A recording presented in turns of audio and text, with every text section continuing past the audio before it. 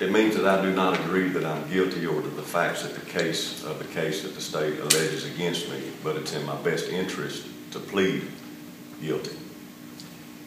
Would it be fair to say it also means basically it's a no contest on your part?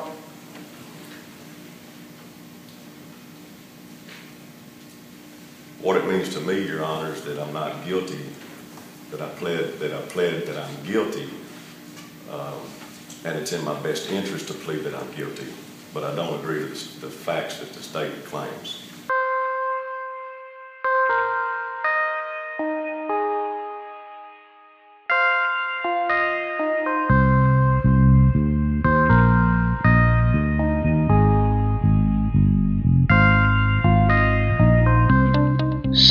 Years ago, a Hendersonville woman and her new husband are having yet another argument on their back deck. Just days later, she takes almost $60,000 from their safe and leaves, never to be seen again.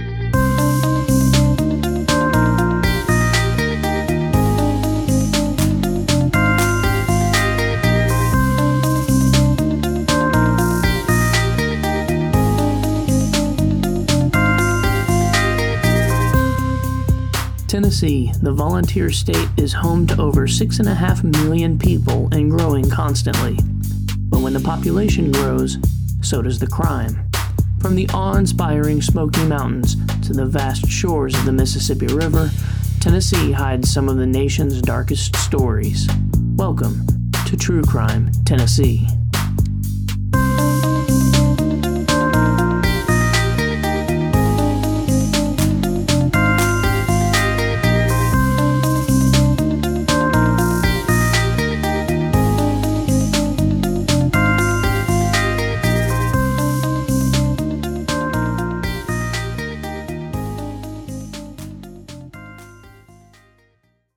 Home to around 60,000 people, the busy and ever-growing suburb of Hendersonville, Tennessee, sits on the north banks of the man-made Old Hickory Lake.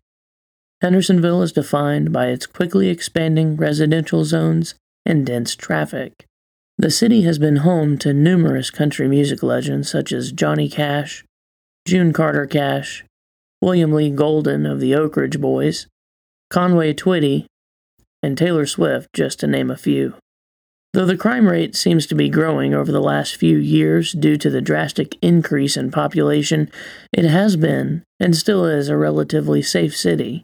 It's not known for scandals or big issues besides the everyday, run-of-the-mill traffic problems, but if you dig a little, you'll find that Hendersonville is not as pristine as it may appear. It's Thursday, January 30th, 2003. The temperature is in the mid-30s, and it's been cloudy all day. Tyrone Tackett, age 31, and his wife Salena, age 25, are living in Hendersonville, Tennessee, with their 2-year-old daughter, Grace. The Tacketts, Bowling Green, Kentucky natives, had only been married for about a week. Tonight would be the last night that anyone ever saw Salena alive. The Tacketts lived at their residence near Gallatin Road and Saundersville Road near the First Baptist Church of Hendersonville in the upper-class Bluegrass Downs subdivision. While having only been married about a week, they had known each other for some time, seeing as they already had a 2-year-old daughter together. Tyrone was a business owner in charge of a construction company called Tackett Holdings. According to her best friend, Salena was a, quote, dedicated mother, end quote, and she would call numerous times to make sure everything was okay if she had left her daughter with a babysitter. The Tackett's neighbor, Kay, said that Salena was like a daughter to her and remembered Tyrone as a guy who was, quote, eager to fit into his surroundings. He wants to be part of the group, end quote. Kay continued, quote, but then there's another side, end quote, referencing the couple's frequent arguments. Kay said that the Tacketts regularly had fights out on their back deck, the last one being January 30th. It was even noted by several others, who Salena had confided in, that she knew she made a mistake as soon as she and Tyrone were married. Allegedly, she was about to ask for an annulment, but she never had the chance. Tyrone reported Salena missing on January 31st, 2003, several hours after he noticed she was not in the home. Further investigation showed that $60,000 was missing from their safe. Tyrone alleged this missing sum of money was taken by Salena before she left. Interestingly, she left her purse and car behind. Sometime after Salena's disappearance, Tyrone sold their house and moved to Florida with Grace, their 2-year-old. A year passes and it's now 2004, and one of Tyrone's relatives, Brian Tackett, files a lawsuit against Tyrone in Mississippi, alleging that Tyrone had stolen construction equipment from him over the course of several years. Additionally, Brian alleged Salena knew about the theft, but that she never did anything about it. The suit was dismissed in 2005 due to procedural issues. Salena's case went cold for 8 years until one day in July of 2011 when new leads took the Hendersonville Police Department to Dade City in Pasco County, Florida, where they arrested Tyrone. His charges? Solicitation to commit murder and first-degree murder. The solicitation charge was dropped as the statute of limitations had already expired by then. But how did the case escalate to an arrest in the first place, especially when no body had been found? When Brian sued Tyrone back in 2004, the court documents carried extremely damning information. According to Brian, Salena not only knew about Tyrone's equipment theft, but she was telling people about it too. Brian alleged that Tyrone attempted to discredit Salena's allegations of theft by claiming she was a drug addict, and that later, when that didn't work, Tyrone hired a hitman to kill Salena and stage the scene like a robbery gone bad. Brian alleged that when the hitman plan fell through, Tyrone killed her himself. Or so the story goes. But how would Salena even know about the equipment theft? She knew because she was Tyrone's company's bookkeeper and had a proper record of everything. A case was made and brought before a Sumner County grand jury, who indicted him on July 8, 2011 for the solicitation charge. He was arrested on July 13, 2011, and in December of that year, another grand jury indicted him on the murder charge. None of the evidence in either indictment was made public. Following Tyrone's arrest in 2011, Hendersonville police brought Tyrone back to Tennessee, where he was tried by the Sumner County Criminal Court. He remained in custody the entire time. Finally, in March of 2014, he reached a plea deal with prosecutors. The deal?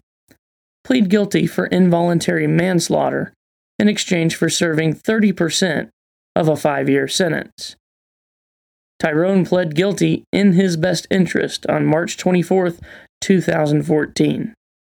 In other words, he did not admit guilt, but acknowledged that it was in his best interest to plead guilty. Considering all of the time he had already served leading up to the trial, he served the entirety of his sentence and was released on April 15, 2014, just 3 weeks after his sentencing. At his release, he began a 2-year supervised probationary period. Tyrone has been a free man following April 15, 2014, and since then he resides in Florida with his daughter Grace. One of the most interesting facts about this case is that Tyrone was charged with first-degree murder in the first place, without any discovered body and absolutely no evidence that she was indeed murdered. Or at least, no evidence that has been publicly disclosed by local law enforcement. To this day, Salena has neither been seen nor heard from since January 30th, 2003.